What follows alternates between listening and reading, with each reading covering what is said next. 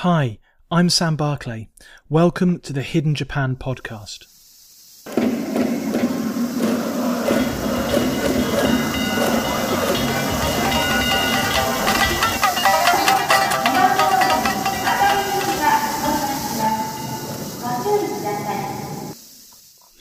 Japan is often portrayed as a land of kawaii culture and cat cafes, of samurai and Shinkansen, of workaholics and weird food. On this podcast, we leave those stereotypes behind and explore the diverse experiences of people who have seen this amazing country in extraordinary ways. But just before we jump into today's story, I'd like to mention Hidden Japan Travel, who sponsor this podcast. They're an independent tour operator based on the island of Shikoku. They provide private tours, outdoor adventures, and cultural experiences there. From cooking with locals and cycling to volcanoes to wild camping and sea kayaking. They've got loads of great one-day and multi-day options for you to leave the big city behind and truly see Japan differently. You can see more on their website, hiddenjapantravel.com. On today's episode, we talk to Jess Brown, who is an apprentice at one of Japan's premier drumming groups. Trust me, she has an incredible story, and it's not to be missed. So let's get cracking with today's episode of the Hidden Japan podcast.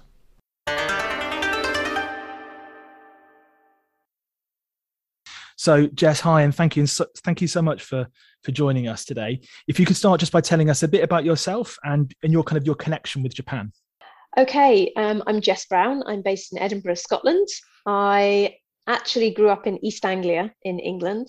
I went off to Japan on the JET program originally in 2000, meant to stay for a year, but ended up staying for 5 years, 3 of those on JET, and the rest of the time doing something a little crazy, which I think we're going to talk about anyway. Absolutely. I'm really interested in that crazy time where, if I'm right in saying that you played for Drum Tao and you trained with them on Yes. the island of Kyushu, if that's right. Yes. So for right. those who don't know, who are Drum Tao and what is Taiko? So Taiko drumming is the traditional Japanese style of drumming that became a theatre kind of art must be about 60, 70 years ago. When I first arrived in Japan, I wanted to do something cultural.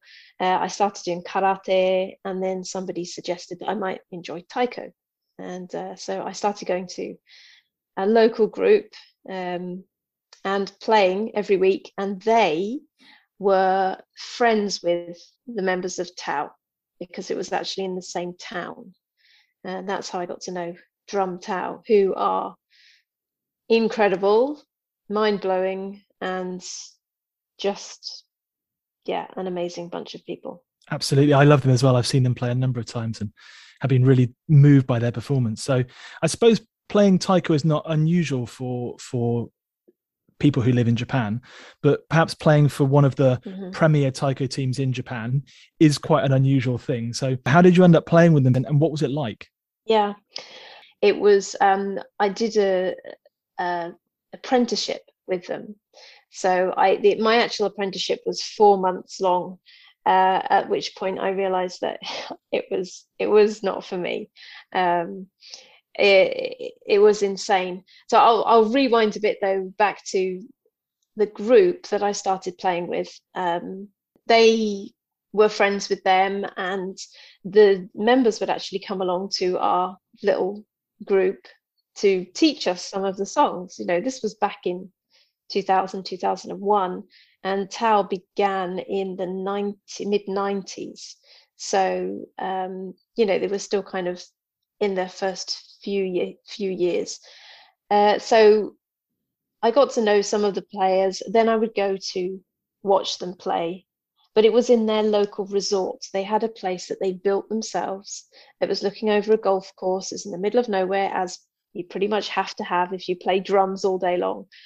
And they would have shows there. And it was actually, you could stay overnight if you wanted. You could go for dinner, stay overnight.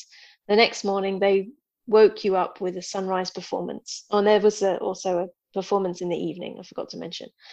Because I lived up the road, I didn't tend to stay overnight, although I ended up doing quite a lot because I was pretty much a stalker fan.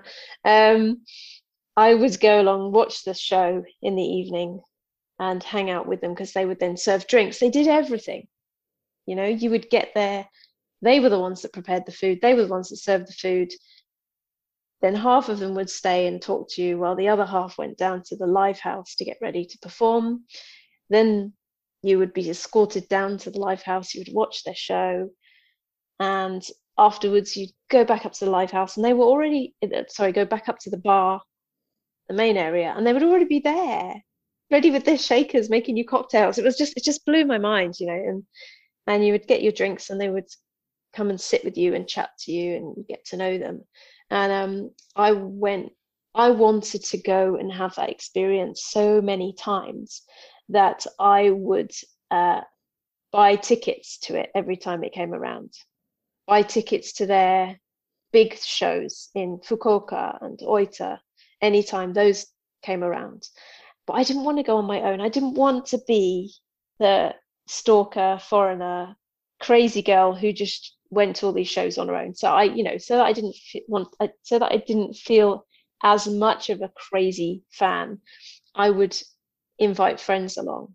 I talked about Tao nonstop, and I told everyone in the community about this group, how they had a show coming up. I could get them tickets. Did they want tickets? How many tickets did they want? Oh, they should bring their friends. Oh, is there a new jet in town? You should bring them along. And I would turn up with 20 people to each show, That, of course, gave me a lot of kudos with the group. And they would call me directly to tell me that they had a show coming up and there were 20 tickets.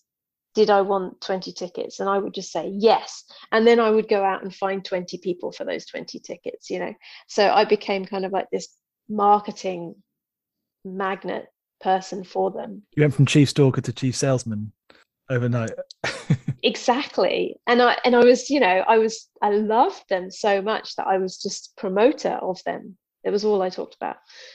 So one night I was at the bar at their resort, having watched a show, and one of the other fans was chatting to the performers and asking about their festival coming up in the summer. And they were doing a festival at the resort. And she mentioned how she was going to volunteer, just tear ticket stubs and direct people and things. And I just told them, well, I'm doing that too. I said, I'm coming. What do I do? What time do you want me to turn up? I basically told them I was going to be there. So they just laughed and said, okay, yeah, fine, that's fine. So they invited me to be a volunteer, which was a dream come true because I got t-shirts with festival, talking about the festival, had staff written on them and stuff, and I got lanyard, all that exciting stuff. And whilst I was doing that, I was standing and talking with the managers who worked in the office. They had come down from Fukuoka to Kuju. And one of them said to me, you should come and work for us. And I said, oh, I can't. I'm on the JET program. I'm teaching. She said, oh, when do you finish that? And I said, oh, 2003.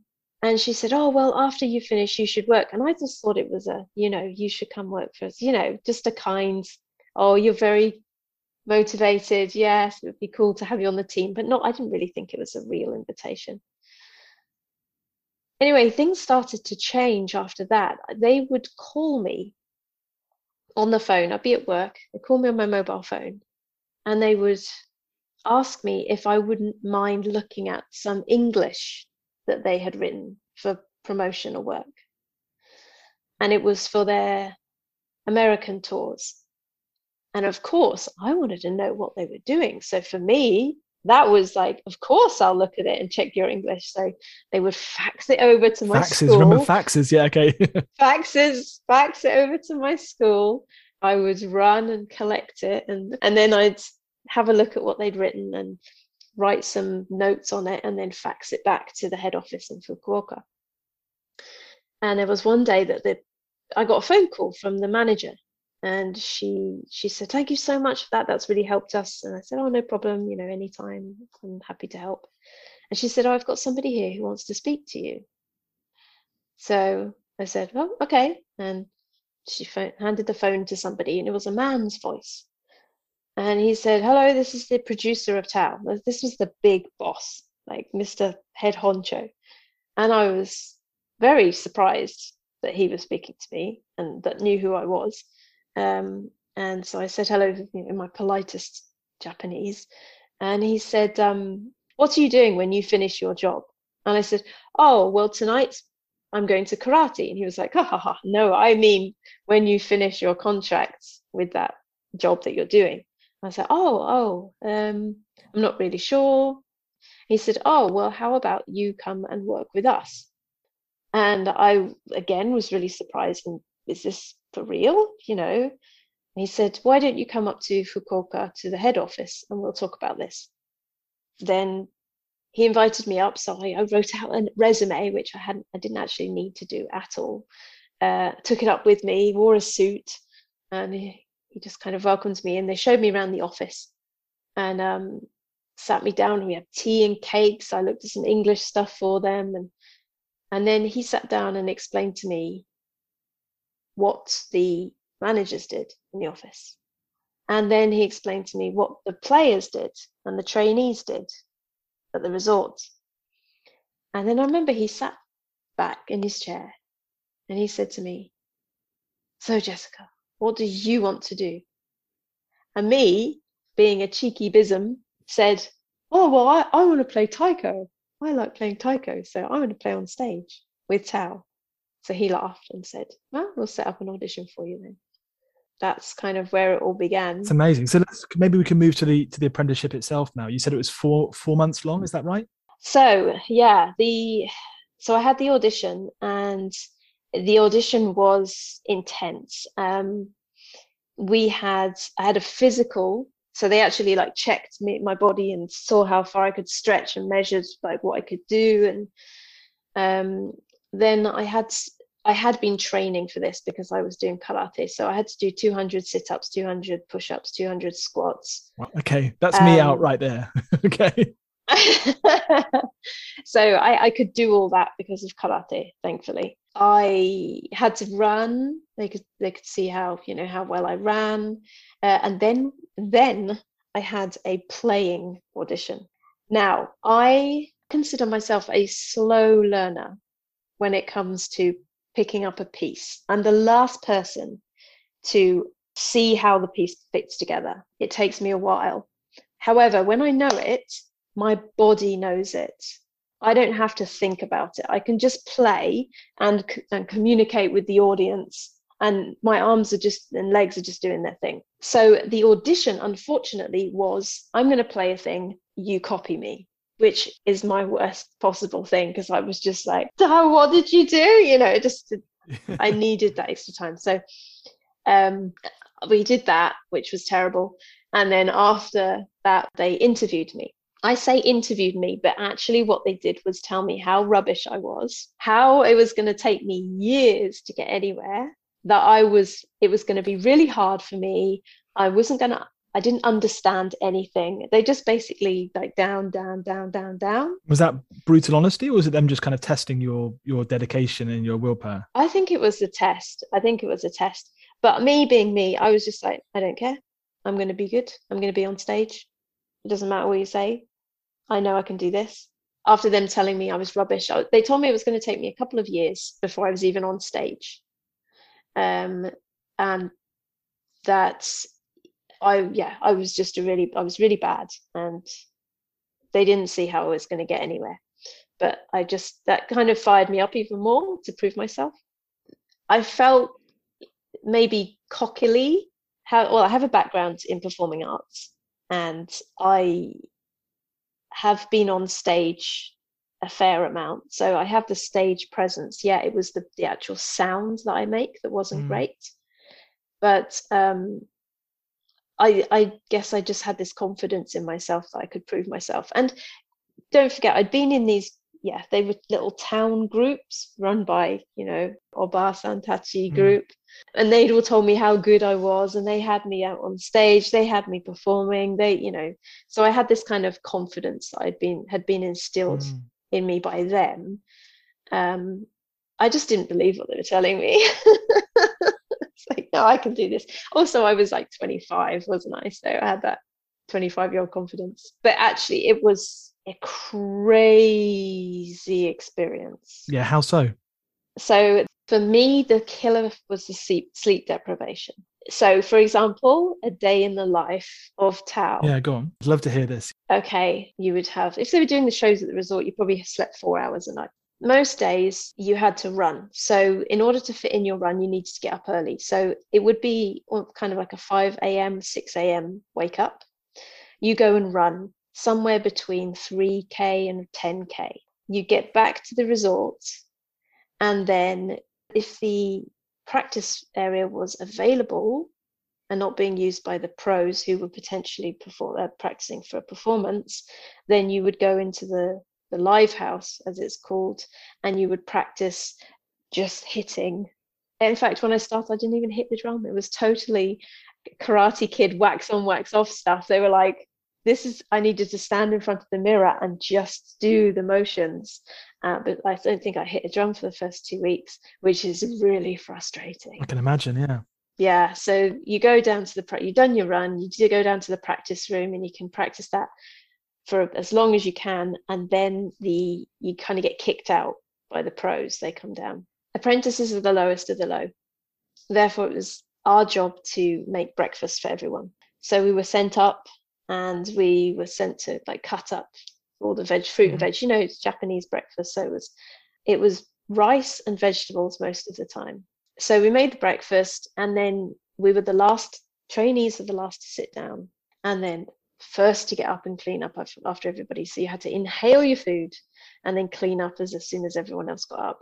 Then it was a case of washing up everything, and then we had a meeting.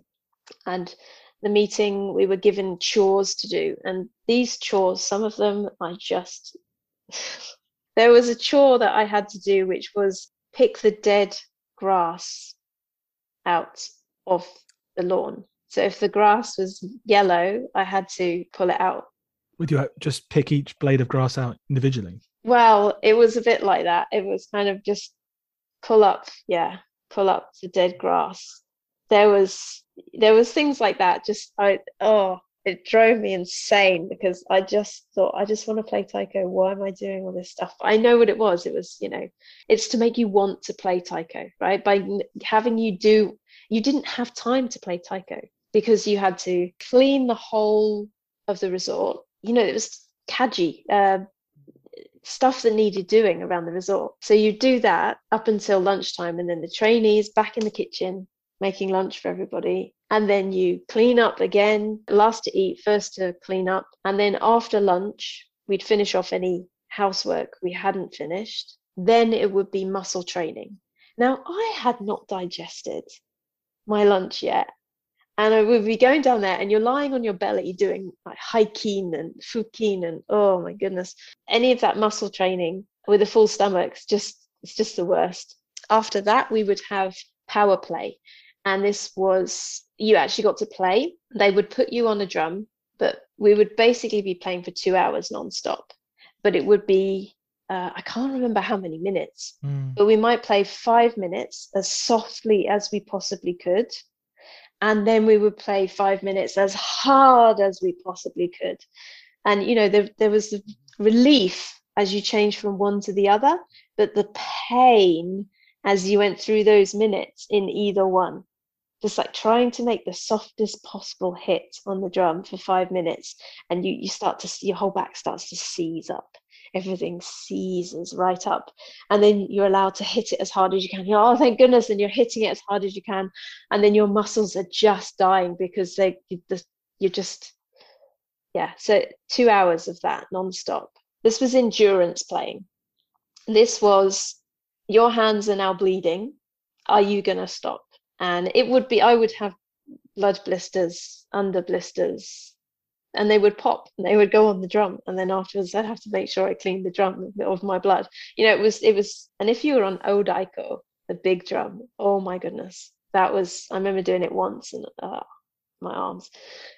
And then after that, there might be some time to play learn some tunes, but generally the trainees got kicked out of the live house so that the pros could rehearse, and we were given access to a television screen with a video recording of their performances that was videoed from right at the back of the audience. So there were these tiny little people on stage. You could hardly make out their movements, and that was how we were told to learn the pieces, by watching these videos. So we'd be up in the main resort, trying to learn the pieces without having access to drums and just watching a TV screen. It was insane. I'd obviously thought about what it might entail, but this is beyond anything that I would have imagined. And you mentioned sleep deprivation. So how many hours of sleep were you getting a night? Well, so after we'd done that training, it would be lunch, the dinner duty, and dinner could, well, when the pros had done enough, then they were allowed to come up for dinner. But there would be times when we'd make dinner, it would be ready. We'd phone down to the live house and they'd say, no, if the producer was there, no, the producer's not happy with what we're doing, so we have to play. And they might play until midnight, and we don't eat because we have to wait for them. Sometimes it would be 10 o'clock by the time we had dinner, and then afterwards it would be things like ironing the laundry or mending costumes. And there was one time I remember doing the sewing. We were mending temaki or hachimaki or something. The other trainee and I would have to watch each other because we'd fall asleep while we were sewing, and the amount of times we nearly stabbed our own eyes out because we'd just nod towards the needle, and that would be up until about midnight, and then you'd go to bed, and then you do it all again the next day. Wow. So it sounds as if the kind of hierarchy of the players is prevalent throughout everything you're doing. Yeah. Like if you're the apprentice, you're doing all the cleaning, you're doing all the cooking. You're not really playing Taiko that much, or maybe as much as you wanted to. And it sounds like a lot of the training is trying to develop your kind of willpower, your perseverance, the idea of konjo, isn't it? In Japanese. Yeah. It sounds absolutely. So kind of reflecting on it then all these years later, what do you think about that experience? How do you conceptualize it? How do you reflect on it? I can't believe that I did that. It took a long time for me to get over the fact that I left, because being a part of that for nearly 4 months, when I decided that this wasn't the way I wanted to live my life, I felt nothing but guilt. It felt like I was letting the team down. They had put their trust in me, and I felt like I'd betrayed them when I asked to leave. For me, it wasn't, well, it was the sleep deprivation and all the crazy stuff that went on because of that.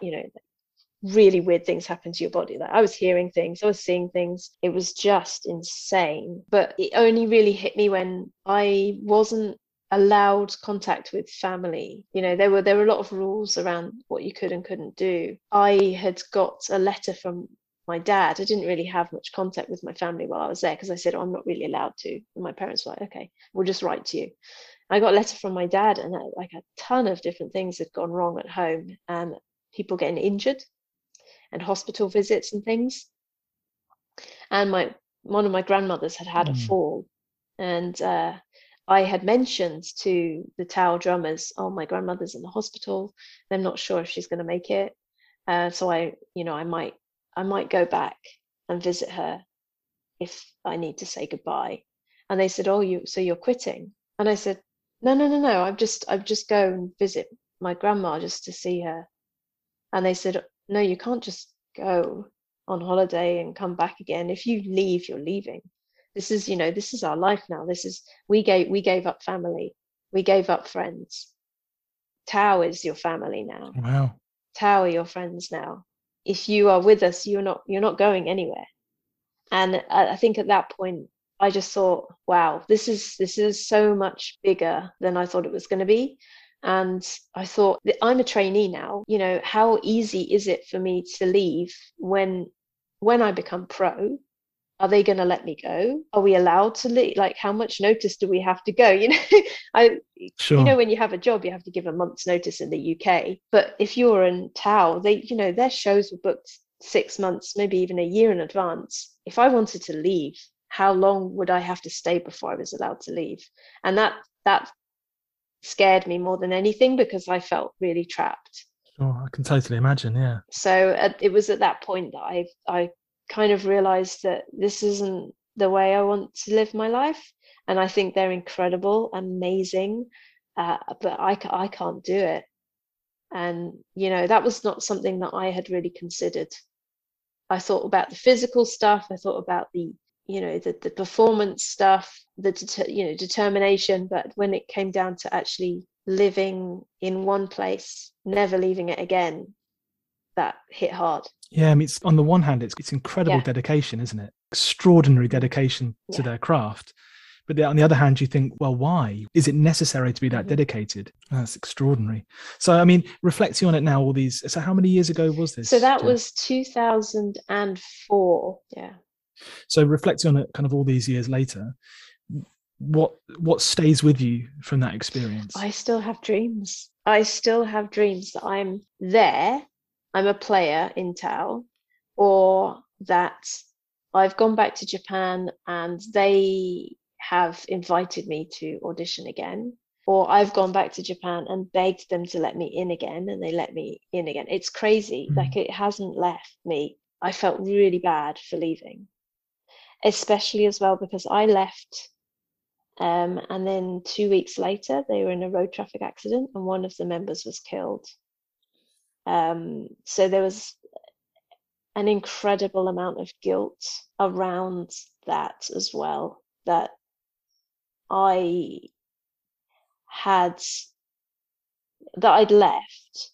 Not that, I was that important a member when I was there, but just that I should have been there with them. And I could have helped out when everybody was going through, when everyone was grieving. Yeah. Did it change your understanding of teamwork and what a team is? It certainly made me realize, I guess, what kind of a person I am. I mean, I always knew I was pretty independent, but just their ability to work together, and well, that's what makes Tao so amazing, isn't it? Because on the stage they're just it's so in tune with each other. Hearing about a day in the life, it kind of makes sense. You realize why that's the case. So one of the themes of this podcast relates to stereotypes, and I don't know what you think, but my feeling is that Japan is often incorrectly stereotyped, and there are projected images that don't really reflect the realities of the people who have lived there. Is that something you feel? Could you relate that to your experience with Drum Tao? So, of course, you've got the stereotype of the samurai warrior, and that was used within Tao. Actually, it was, you need to be more of a samurai. Sometimes I heard, but I think, well, somebody said to me it's more monastic. It's like a monastic existence that they have in the Tao resort. I just think Tao is very traditional Japanese. They are definitely seen by Japanese people to be quite extreme and quite doing life in a very old-fashioned way. So it was really interesting, especially because I had a host family who put me up before I entered Tao, and after I left Tao as well. They, looked after me, and they would say, the way that Tao thinks is very extreme and very, very traditional, and that's not how Japanese people live their lives today. So I had some interesting conversations about that. I think talking to people, I just got to know people. I didn't really get to know nationalities, It was the people that I spoke with and hung out with, and some of them were more traditionally minded and some of them were very internationally minded. I think I saw a lot of interesting things. And I think that's it in a nutshell, isn't it? When you're living there, you see persons rather than people, perhaps, if that makes sense. Yeah. So when you left Tao, then ultimately, were you kind of excommunicated from the group, or do you still have contact with the people there? No, I still have contact with them. I'm still promoting them. I'm still sharing information about their concerts and things. I'm still kind of obsessed with them. We went back in 2019 when the Rugby World Cup was on, and we went and saw a couple of their shows. And I got to see one of the girls who was a trainee at the same time as me, who's now obviously one of the pro members. Oh, wow. I didn't actually tell you, when I got on stage within 2 months when I was a trainee. Oh, wow, that's fantastic. And how to tell us about that. So when we were there was a show in the local community centre, and before the show, there was a small section of one of the pieces that we had rehearsed, and the producer got the four of us, there were four trainees, basically pitted us against each other. He said, we've got space for two of you in this part of the piece. Who's it going to be? And he had us do the piece, do the bit on stage in front of him. Like, you do it, now you do it, now you do it, now you do it again, now you two do it, now you two do it. And he said who'd made the grade. And it was always, you were rubbish, this was rubbish, this was, you know, it was like very blunt. Oh, you could do better. Not much positive reinforcement. No positive reinforcement. It was like, well, you were better, that you were less worse than this, less rubbish than this person, so you can do it. So myself and Cookie, who actually left before becoming pro, he and I got chosen to be on stage. So yeah. And how was that? How was it when you're on stage? It must have been pretty emotional, actually. I mean, you've worked that hard for 2 months. You've slept 4 or 5 hours a night. You've gone on runs. You've made all this food. You've practiced by watching video, and you've gone all through this power practice for 2 months, and then finally you're on stage playing a piece. I mean, how was that, Jess? It was just mind-blowing, but also kind of just a big blur, because it wasn't confirmed until, I don't know, a couple of songs before the piece, and it was like, right, you're going to be playing in this, grab your stuff. The interesting thing is as well, because when you're a trainee, you are helping with the merchandise stand, and you are giving the pros their batchy behind the stage, or helping them set up the drum. You know, you need to be, you're on the whole time. So we were kind of doing all that sort of stuff, like handing them a handkerchief to mop their brow, and, you know, all that sort of stuff. And then they're like, right, get your stuff, get ready, grab your things, and then you just go out. It's just such a big rush of things going on. You don't really have time to think about it. You're just, and now I'm out, and now I'm dancing, and now I'm playing the drum, and then I finish, and then I'm back out, and now I have to go get this person's temaki and this person's whatever. And yeah. Fantastic. What a wonderful experience to be up on stage with Drum Tower. It must have been. It was. I mean, it's a dream. Yeah. Absolute dream. And it sounds like you're still, sometimes you literally still have those dreams. I am still having those dreams. I'll probably dream tonight, now that I've spoken to you about this again. Whenever I look through photos and things, so yeah, for the next couple of days I'm back there, and it's very bizarre. So just finally then, Jess, maybe we can think about, I mean, you've already talked about a number of really positive memories from that time, but is there anything else, any kind of really positive memory that you have from your time with Drum Tao? I think just the way that the members are just supporting each other.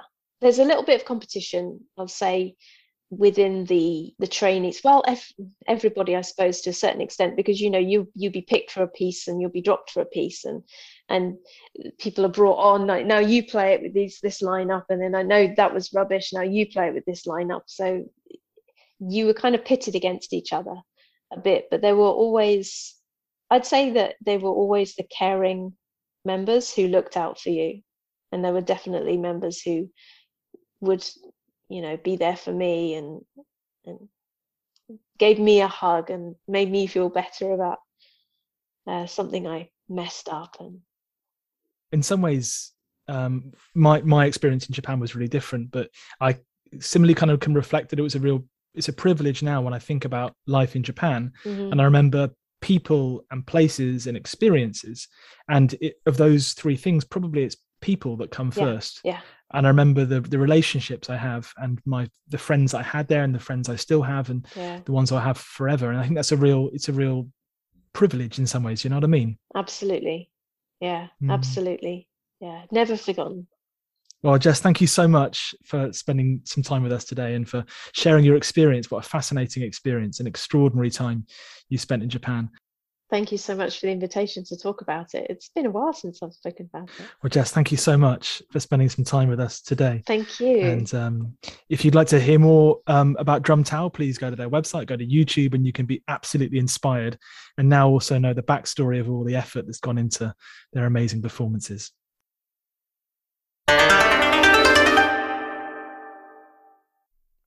Wow, that was absolutely fascinating. Thanks go out to Jess for spending the time to talk to me and to share her experience with all of us. I know it was almost 20 years ago and things may have changed, but it still offered an incredible insight into a part of Japan that isn't often seen. And I don't know about you, but it made me think about my cultural biases and the assumptions I have about the nature of teamwork and dedication, etc. It was just fascinating. Jess's story is going to stay with me for a long time.